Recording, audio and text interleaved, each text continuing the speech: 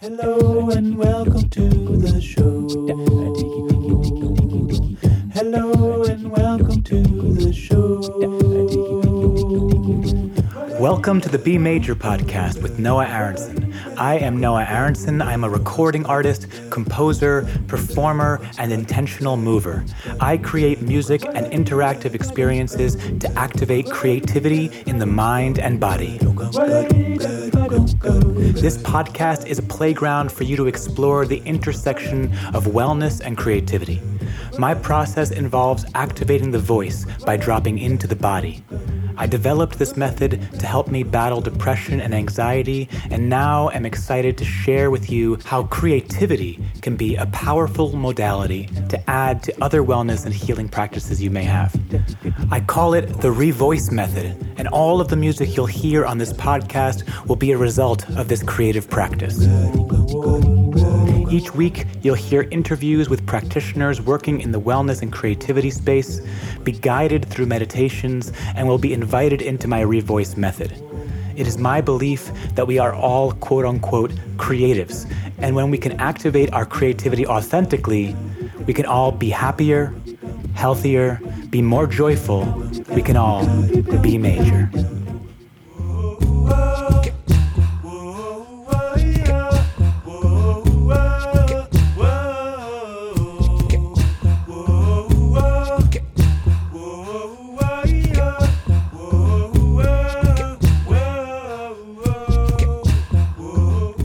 Welcome back to the B Major podcast.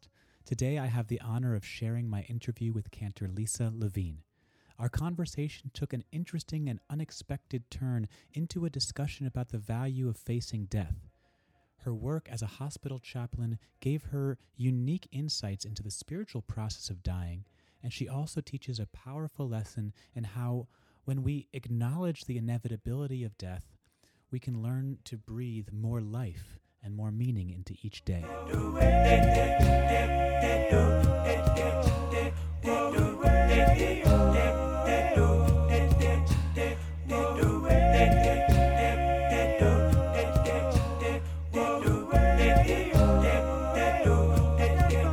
For me, when singing and dancing, I can feel fully present in the moment. I recently had the joy of welcoming my niece into the world and got to experience the magic of new life. When holding her, I found myself instinctively singing and dancing in order to soothe her and bring her comfort. What I wasn't expecting is that not only did singing calm her, but it also brought me comfort as well. I would sing songs that I knew, or I would just make up new songs with her name. But the constant singing and moving filled both of us with a sense of ease. And this was a powerful reminder to me, once again, of the therapeutic power of music. We spend so much time thinking about what we should or shouldn't do, what is healthy or unhealthy, that it's easy to forget that singing and dancing are just as powerful aspects of a healthy life. There was a time when singing and dancing were more integrated into each of our daily experiences. It wasn't simply a form of entertainment or something relegated to the professionals. Singing and dancing, to me, are as essential as the foods I eat, the books I read, and the work I do. And I want to help bring us back to a time where music can be seen and used in that way again in our culture.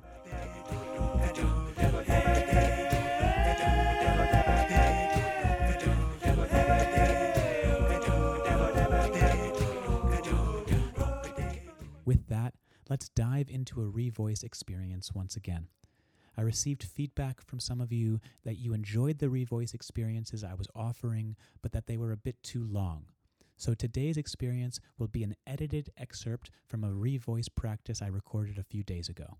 I hope that you still will be able to find yourself in this experience, allow yourself to move with the music, and even potentially sing along with my vocal expressions.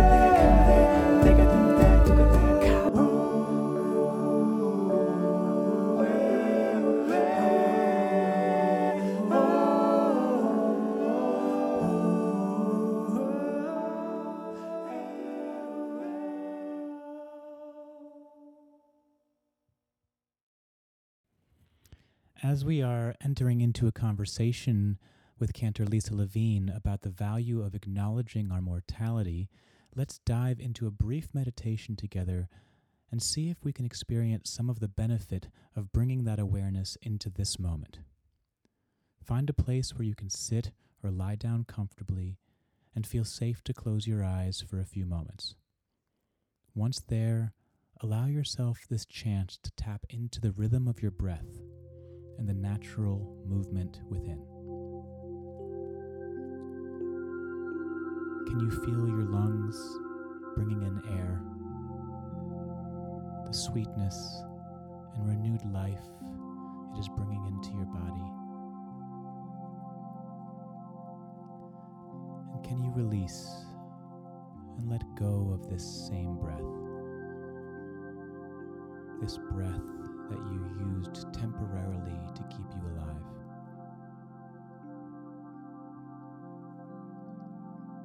Notice how your body fills and naturally lifts when receiving this essential oxygen, and how good it feels to let go, to release.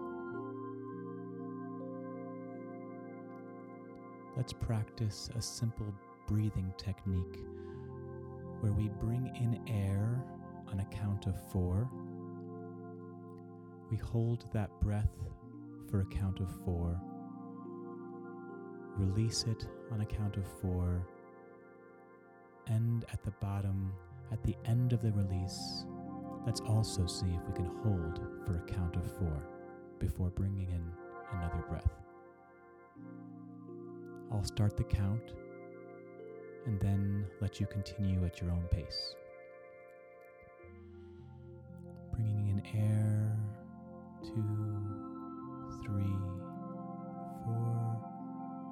hold, 2, 3, 4, release, 2, 3, 4, hold, 2, 3, 4, now at your own pace.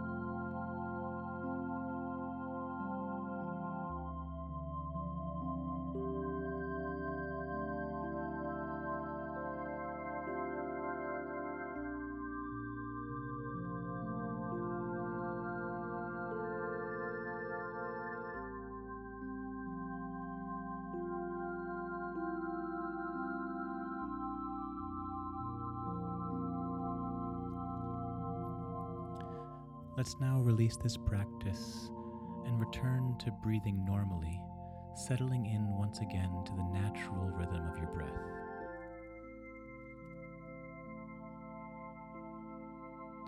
Life is much like the pattern of breath.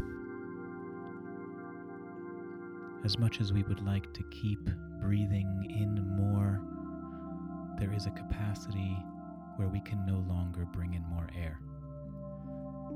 And much as we would like to hold on to this breath, if we hold our breath too long, the oxygen converts into carbon dioxide and needs to be expelled. Our bodies naturally know we can't take in more than we can handle, and that we can't hold on to the very thing that is giving us life in every moment. We must let go. We must let it go in order to live. We tend to live in the inhale and in the holding, but we have trouble with the letting go part and the space between the loss and renewed life. We spend so much time and energy in finding new ways to hold on, and we tend to ignore or avoid the equally important moments of letting go. I would argue that the most powerful lesson we can learn from our 4-part breath practice comes at the moment between the exhale and the next inhale. The moment where we acknowledge the loss of the breath that we let go, and we build anticipation for the next inhale. In every moment, we are shown how to live and how to let go, how to enjoy the sweetness of life, and acknowledging that everything is fleeting. There will always be another breath until there isn't. And when we can be in flow with the first 3 phases of that cycle, we can begin to see that the 4th stage is just as meaningful and just as powerful of an experience. We acknowledge our own mortality and the mortality of everything and everyone around us, and can be more appreciative of the preciousness of our lives, and begin to live our days with a sense of purpose and meaning. So take a few more sweet breaths in, and take a few essential exhales. Begin to bring in more movement into your body. Wiggle your fingers, move your feet. Feel the life energy coursing through you in this moment, so we can prepare ourselves for my dynamic discussion with Cantor Lisa Levine.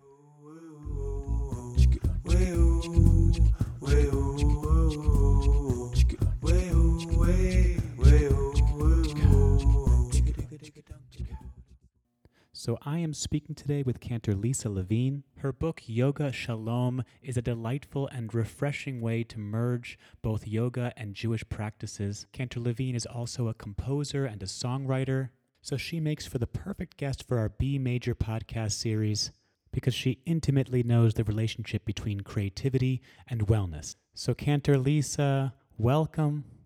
You are a spiritual leader, you are a musician, you are a yoga instructor, you are a composer, you are an author, you are a poet, you are a chaplain. Am I missing something? Gardener.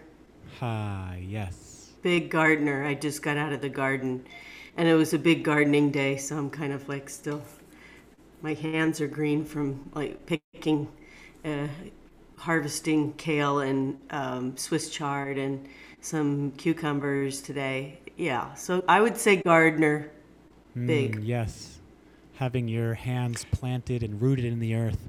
Exactly. But it gives me time to contemplate what's really important, and it's one of the ways that I unplug and plug in. I'm noticing things that I might not notice, like a little bug, or maybe there's a weed. I notice those a lot. But I think that music is like that too. You have to, sometimes we get so caught up in everything, we forget to notice the little thing. The big picture's great. I love to get those seeds in the garden, see it grow. It's so great. But then you need to look down, look at the ground, see what's going on. Is there anything that I need to, tend to? And I think our bodies are the same way too. We get so caught up in everything. We want to do it all. Like you, for example, you're so accomplished and so young, and you have so many dreams, and it's wonderful. I still do too, and I wouldn't say I'm a senior, but I'm not young anymore. And when I was young, everyone was saying, "You do so much. You're so busy all the time," and I do feel like I didn't have time to breathe. So now that I'm in my early 60s, today's my birthday, by the way. What, really? And I don't mind telling you that I'm 62 today because I think it's a very young age. I work with 80s and 90-year-olds who are very vital and still learning a lot. So I learn a lot from them. And I think the secret to, being vital and staying young is to stay busy and to slow it down as well. And I've learned to do that because I was always going like an Energizer bunny. I did that for 35 years. And now that I'm semi-retired, I've had time to really stop and take a big look and a small look. Yeah, I think that when we were talking about gardening before, the pace of nature is a lot slower. And I was just up in my garden earlier this morning, and I found myself like yelling at the roses, "Come on, I want to see you already." And, they're going to take their own time. And, as I'm going through my own healing journey, wondering, when will I stop feeling this? Or when will I stop feeling this pain? Complaining, why is this wound still open? I'm doing all this work. And there's this certain aspect of gardening, the pacing of it, where I can remind myself that it's all a process and that time is just a construct in our own minds. And it's nice to kind of link up with the pacing of nature a bit. Yeah, absolutely. We have to thin the garden. So after we sow the seeds, the hardest part is picking the plants that have grown because you don't like to do that. But our lives are like that too. There are some things we just need to pluck and let go. And there are some things that are so deeply rooted that they will never go because they come from maybe another generation before us. They come, from the genetics that we hold in our DNA, and that trauma stays with us, and we might not know where it's from. Like epigenetics. To this day, I still am really, really frightened of gunfire, any loud sounds, and my father was a gunner. In World War II, he was Omaha Beach, and he liberated Birkenau, and he had a lot of trauma, and he never spoke about the trauma. And I know that trauma is inside of me, and I still, whenever I hear those loud sounds, I get very, very scared, and I don't really know where I didn't grow up with any loud sounds. It wasn't like I, would be scared of them, but I know from reading a lot about epigenetics, that those triggers are there. Yeah. So healing is a lot about yoga and breath, and practice is about sort of washing the triggers and keeping them fluid so that you can let them out of the cellular part of your body and that they don't make you sick. Yes, I would love to hear you talk more about that. It's so fascinating. I love that imagery of washing our trauma. And when we bring it to the surface, as painful as that is, and we bring the light of awareness to it, it seems to be the only way to really heal it. I totally agree, and I know that the reason that I wrote Yoga Shalom, which is behind me, is because when I was doing yoga, the breath that I was using, the deepening of the breath, kept unlocking emotions that I didn't even know were there. And so as I continued with deeper breath, it kept unlocking and unlocking and unlocking and letting go. And I knew that that was the secret for my healing, and it has been. I took a 12-week pranayama breathing class with an amazing teacher, just on a fluke, and it was literally an hour of breath. And in different iterations, we would start seated, then we would do standing, then we would do lying, then we might do 15 minutes of Nadi Shodhana breath, which is alternate nostril. And it's hard to do 1 minute of that breath, but 15 minutes, it changed my life. Literally, I can't wait for that class again. It was an extraordinary experience because I'd never thought of breath in that way. The way that it can fill every single cell and every pore and take the toxins with it. In Kabbalah, I'm also taking a wonderful class with Orna Triggerboff, who Dr. Orna is an Australian Kabbalist, and she's teaching Kabbalah and sleep right now. I'm taking a class with her. And she talks about at night our souls join the Shekhinah ocean, which is like an ocean of souls, and they're washed clean. And I love that idea, and we use a lot of breath in her practices as well, and the breath enables us to sleep, and the angels that surround us, Michael, Gabriel, Uriel, and Raphael, they surround us at night, and their wings, they have 3 sets. Their bottom wings cover our legs, and their middle wings cover our bodies, and then their top wings cover our faces, and and then their middle wings lift us, lift our neshama up so that we can go out and our soul will be washed clean. And then in the morning we say Moda'ani, thank you for returning my soul. And I think, and I know that breath has a lot to do with that. We're not aware that during sleep we're breathing in a way that we learned when we were awake. So if we can deepen our breath when we're awake, then when we sleep, we will sleep much better. And then our souls will get washed and purified. It's kind of like going to the laundromat at night and then come back in the morning and we're ready to roll. And what a concept that is. I love it. So it's really helped me sleep, and it's really deepened my knowledge of prayer, because what were these prayers for? What did they do for us, for our spirits? Yeah, I love how you write that you learn to be more present in your prayers and meditations so that you can better pray on behalf of your community.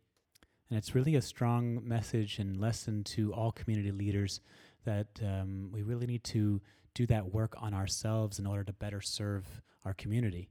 And, with regards to your leadership in the Jewish community, how do you think the Jewish community can grow, and how are you working to serve that growth? That's a great question. I see, we go into synagogues and we just start playing guitar and singing and reading from our Siddur.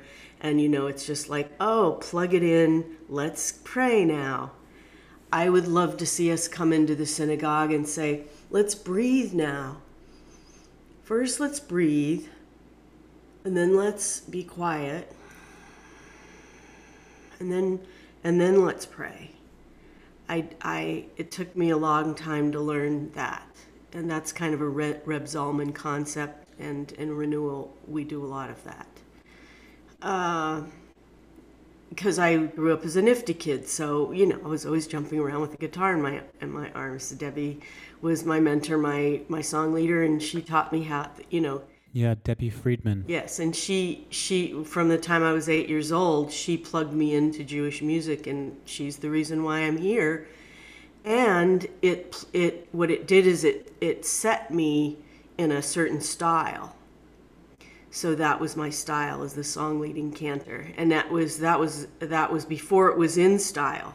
Because when I went to HUC 85 to 89, no one played guitar. I was the only one. Like, that just wasn't the style.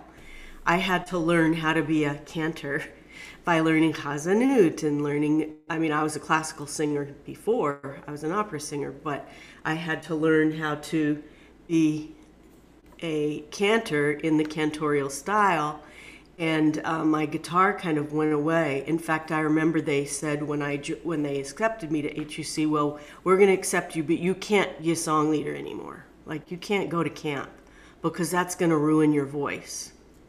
And look where we are now.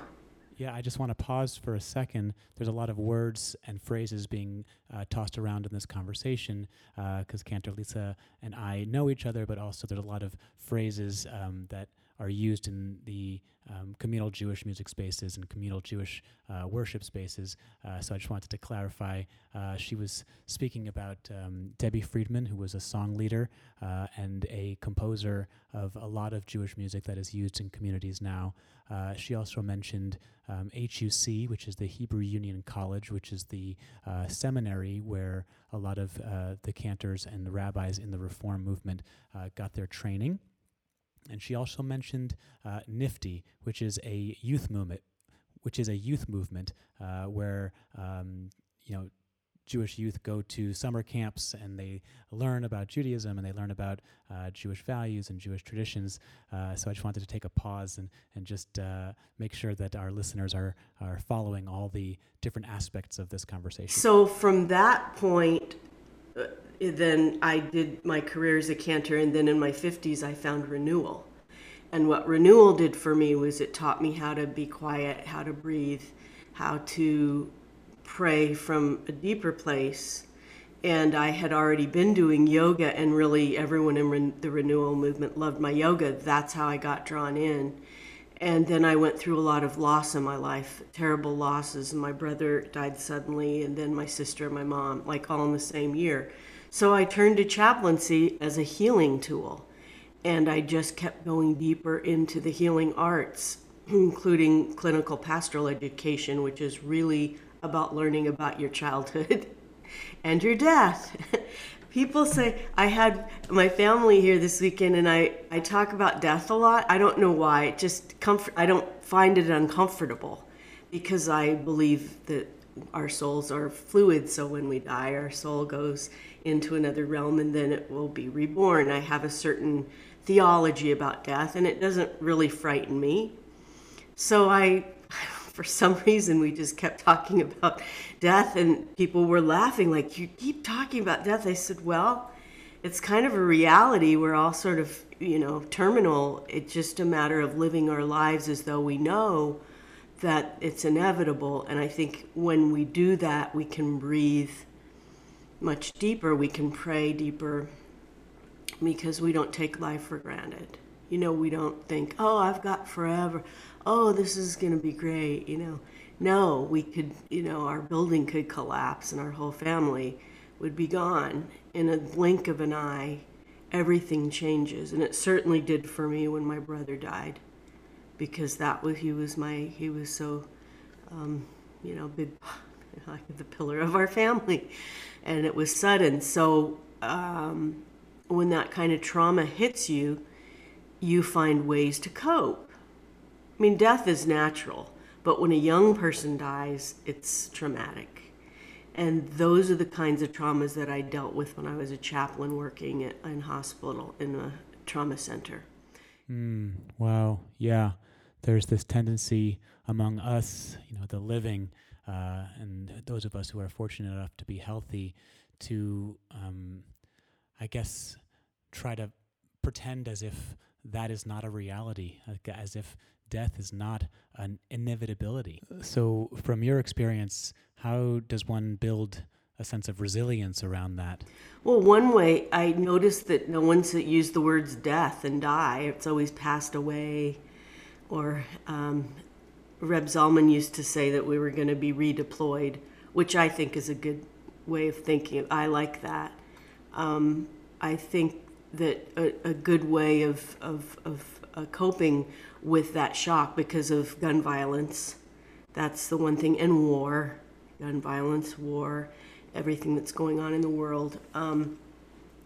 The only way that we can become resilient to that is through the breath and through the body.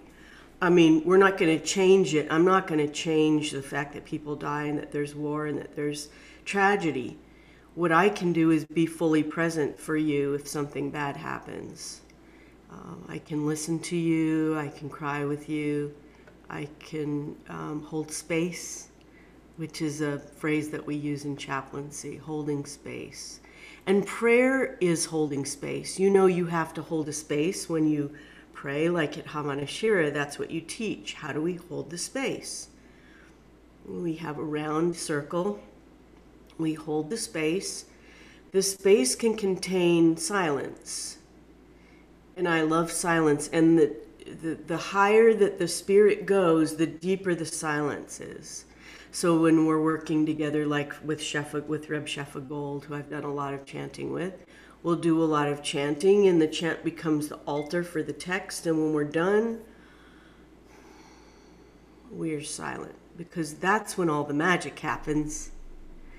So what I would love, getting back to your question about, I mean, you asked a lot of questions, but I want to talk about prayer in Reform Judaism in particular. I think we could use a lot more space.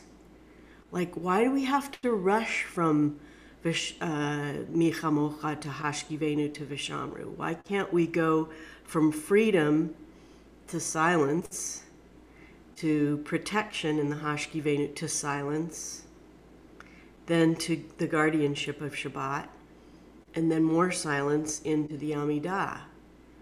I like there to be more space, and one of the beefs I have is that my rabbis always jump on my end of my music. Like, if I'm going to do a big piece, like Navat Tehillah, if you've ever prayed with them, you know that they do a lot of building, and then it's silent. And that's a renewal. It's not, I wouldn't say it's, I like it to term it as practice, because silence is practice. I backtrack my yoga classes to music, which is kind of ironic because it's not silence. On the other hand, I started doing that because I wanted to be able to pray to the music through my body. And I didn't want to sing. I just want to pray through my body. You know, during Baruch Hu, I want to do forward bend. That's what I want to do. I want to do a wide-legged forward fold. And I just want that prayer to just go through my entire spirit.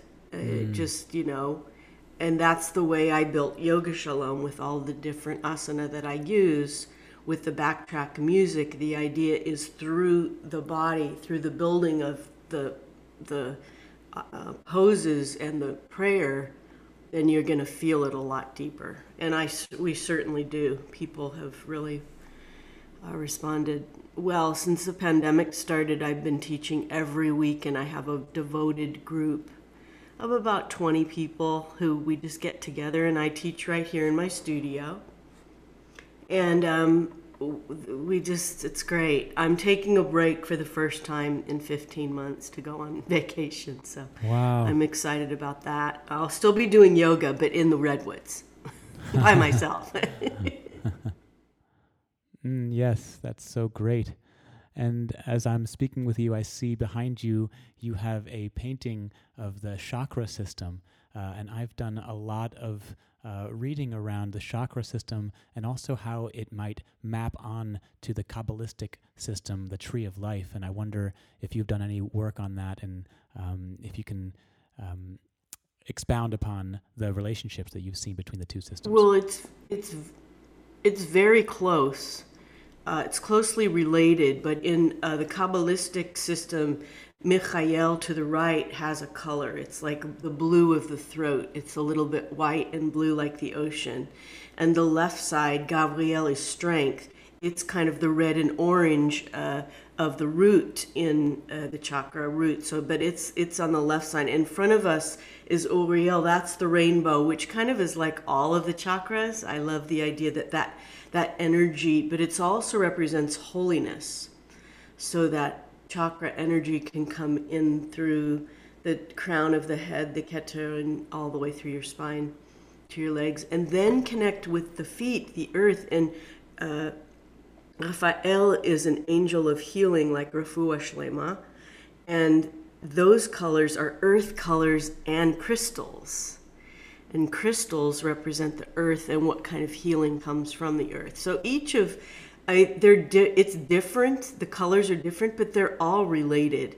And I just have this very strong instinct that in the Middle Ages, that all of the folks who created Kabbalah and yoga were like trapped on a boat together, and they were traveling. And they just, they sort of created not only that, but also the ethical system that we use, because the yamas and the niyamas in yoga is a complete ethical system, that we, just like the midot that we study for Musar. So everything has a corresponding thing from yoga and Judaism, and the ancient religions are connected. So I'm convinced that they all were created together. Yeah, all created together, or even just that these mystics were all channeling the same fundamental truths, but just speaking what they're experiencing in their own languages. Yeah, in different ways, and equally as important ways. Right, so if someone's experience was coming up from a Hindu tradition, then they would be accessing that truth and then translating it through their language and their experience. And from the Kabbalistic side, the Jewish mystics were doing the same thing, just accessing it and channeling it and communicating it through a Jewish lens. Exactly. That there's like this difference between how they're explaining it, but the fundamental truth is the same. Exactly. And the chakra balancing system is very similar to the tree of life in terms of how we're balancing the different parts of the body, how we're keeping them in tune with one another, how we're visualizing energy, because that's really important for health, and how we're using the breath as dental floss to clean the nervous system. Because that's really what we're doing when we breathe. We're cleaning our nervous system from toxins, and we're not only receiving, but we're giving. So we're receiving and giving. Yeah, it's this constant balance of back and forth of receiving love and giving love. Julia Cameron talks about this, and I think I've mentioned this before in this podcast series, but when she talks about her morning rituals and her morning journaling practices, she calls it mental flossing, and it's just a way to kind of get through all of the gunk that might accumulate through the night and throughout the course of the day, and how we are just trying to kind of clean the screen that might be preventing us from letting the true nature and our true expression flow through us. Oh, I love that. Yeah, that's what I did when I wrote my book, Heart of Light. That was mental floss, because I had collected all those poems while I was a chaplain doing my work. And, I mean, some of them were written before that, but most of them had to do with death and acceptance of that, and life and the natural world, because they're connected. Death and the natural world are completely connected. And I had them when the pandemic hit. I just said, you know what? This could be my last day. What if nobody ever sees these? I had this sense of urgency, like, I've got to get this done. So I did. It was on my bucket list for like 10 years, and I never had time. And within 3 months, it was to the publisher. I self-published because I couldn't wait for a publisher. Yeah. No one, it was like minimum 2 years. I thought I could die. Oh my gosh. And you do look at death in the eye and you say, okay, if I'm going to die, here's what I want to leave. What I want to do. Wow. And so I did that. Obviously, I'm still here. Yay! Yeah. It sounds like just some part of our daily work can be just the acknowledgement of our mortality. Exactly. Yeah. It sounds like you're suggesting a daily training or a mental workout where we can better prepare ourselves for the inevitability of death so that when it comes into our experience that we're less traumatized. I do think that, and also it keeps us mindful to stay in the moment. It doesn't help our health to be thinking about things that we can't control. Right. It does help our health to stay in the moment. And acknowledging that it's a reality. Yeah, oh yeah, exactly. Now, acknowledging it's a reality and knowing that we can take the time to make the time. I mean, someone told me, I said, come to my class. It's an hour where we can just breathe and unplug and really do a little embodiment. And she said, I don't have time. So I wrote a poem called Make Time. Yes. I mean, come on. If you don't have time for an hour, look, you probably spend an hour on the phone every day or just watching the news. Right. I would rather not do that at a time when the pandemic was on. I just wanted to stay away from the news and do yoga, which is why I got my 500-hour yoga certification. And I spent every day for almost 10 months studying and reading and doing yoga. That's what I did. That's so great. It reminds me of something that I heard when I was at a retreat at the Chopra Center, Deepak Chopra's meditation center. And I heard him say that if you find yourself having a hard time finding 15 minutes a day for meditation, perhaps it means that you should be taking 30 minutes a day for meditation. Exactly. I have to admit, of the 8 limbs of yoga, meditation was the biggest challenge for me because it requires you to stop and not do anything. Right. And you and I know how driven we are. When you're driven like us and you always want to accomplish stuff all the time, just stopping and doing 10 minutes 3 times a day, which is what I did for my certification, was the best thing in the world for me. I learned how to watch clouds and watch a candle flame, and I learned how to breathe and become still. And I love it. Yeah. And, there's a difference between having ambition and wanting to accomplish something, but also the acknowledgement of, where is that ambition coming from?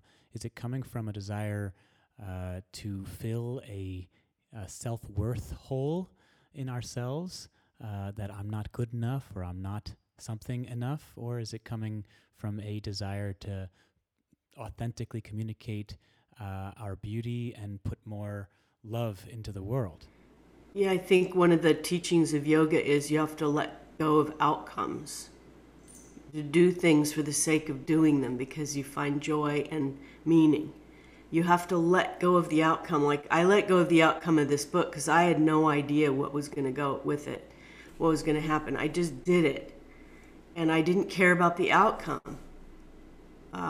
And it ended up to be wonderful for me. It's the first time I've done anything like that. So it was an excellent lesson to learn. And I've had to practice that very lesson on this podcast right now because I prepared 10 questions and I didn't ask any of them. Because we could literally talk for hours, which is really nice. It's just conversation. And getting back to you asked me a question about what happens, how do we accept the inevitability of death and the violence and everything in the world? And I think one of the big answers is to stop and make space. No reaction, no immediate the practice of meditation and yoga and taking time for ourselves, whatever practice you do, whatever you love to do, walking, gardening, whatever the tennis, which I happen to love, whatever your practice is, that practice will help you cope when you need that. It's like a tool on your belt. It's there. But if you don't practice it, it's just like singing. If you don't do your scales, it's like playing. If you don't do your scales, you're not going to be able to play when you get stressed. The reason we practice and go to the practice room is to set something in our bodies so that when we need it, we can call upon it. And that's what healing is. That's what we do when there's trauma. We have to call upon the depth that we have created. Yeah.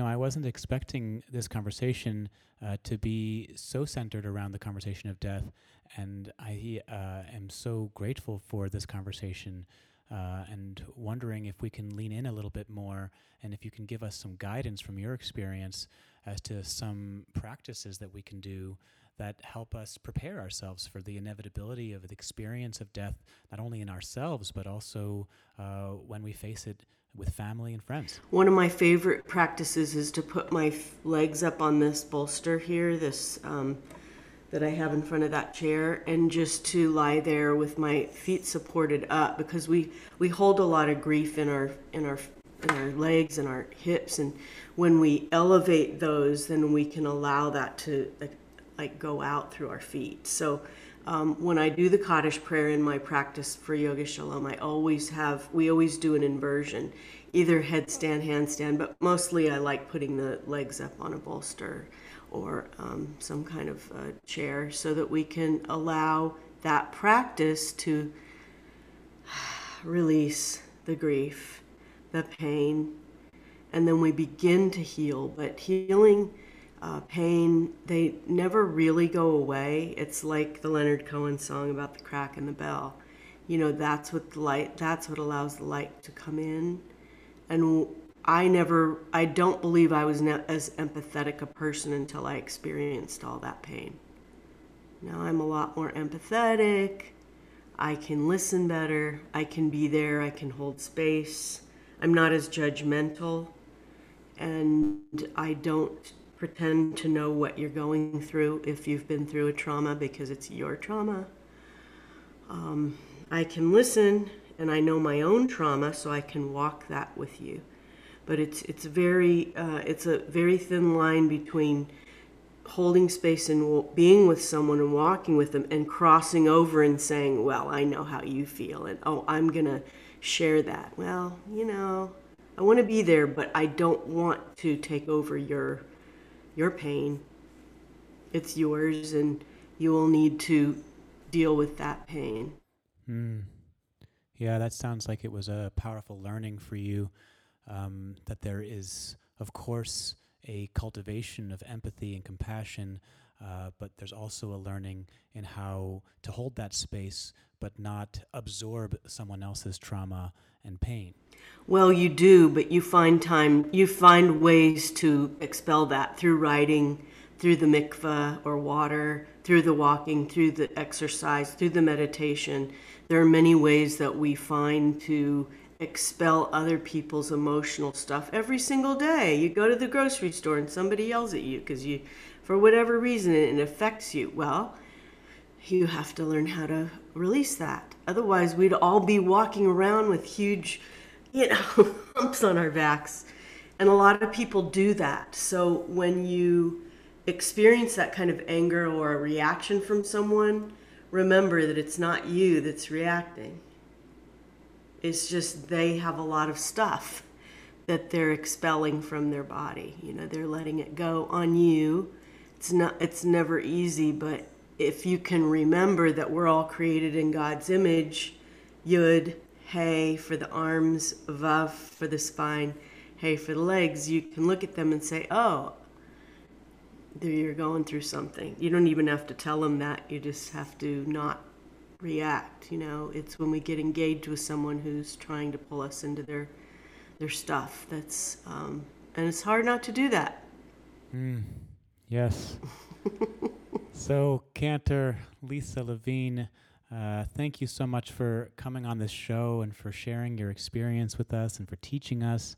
And once again, her book, Yoga Shalom, is a fascinating approach to yoga through the lens of Judaism, but also an approach to Judaism through the lens of yoga. And thank you so much for taking the time and sharing your insights with us and for being here. And of course, happy birthday. Thank you. I can't wait to see those questions you actually wrote for me. Yeah. One of these days, we'll get to those. Yes. One of these days when hopefully we can actually be in the same space together. But once again, thank you so much. Okay. Take care. Thank you so much.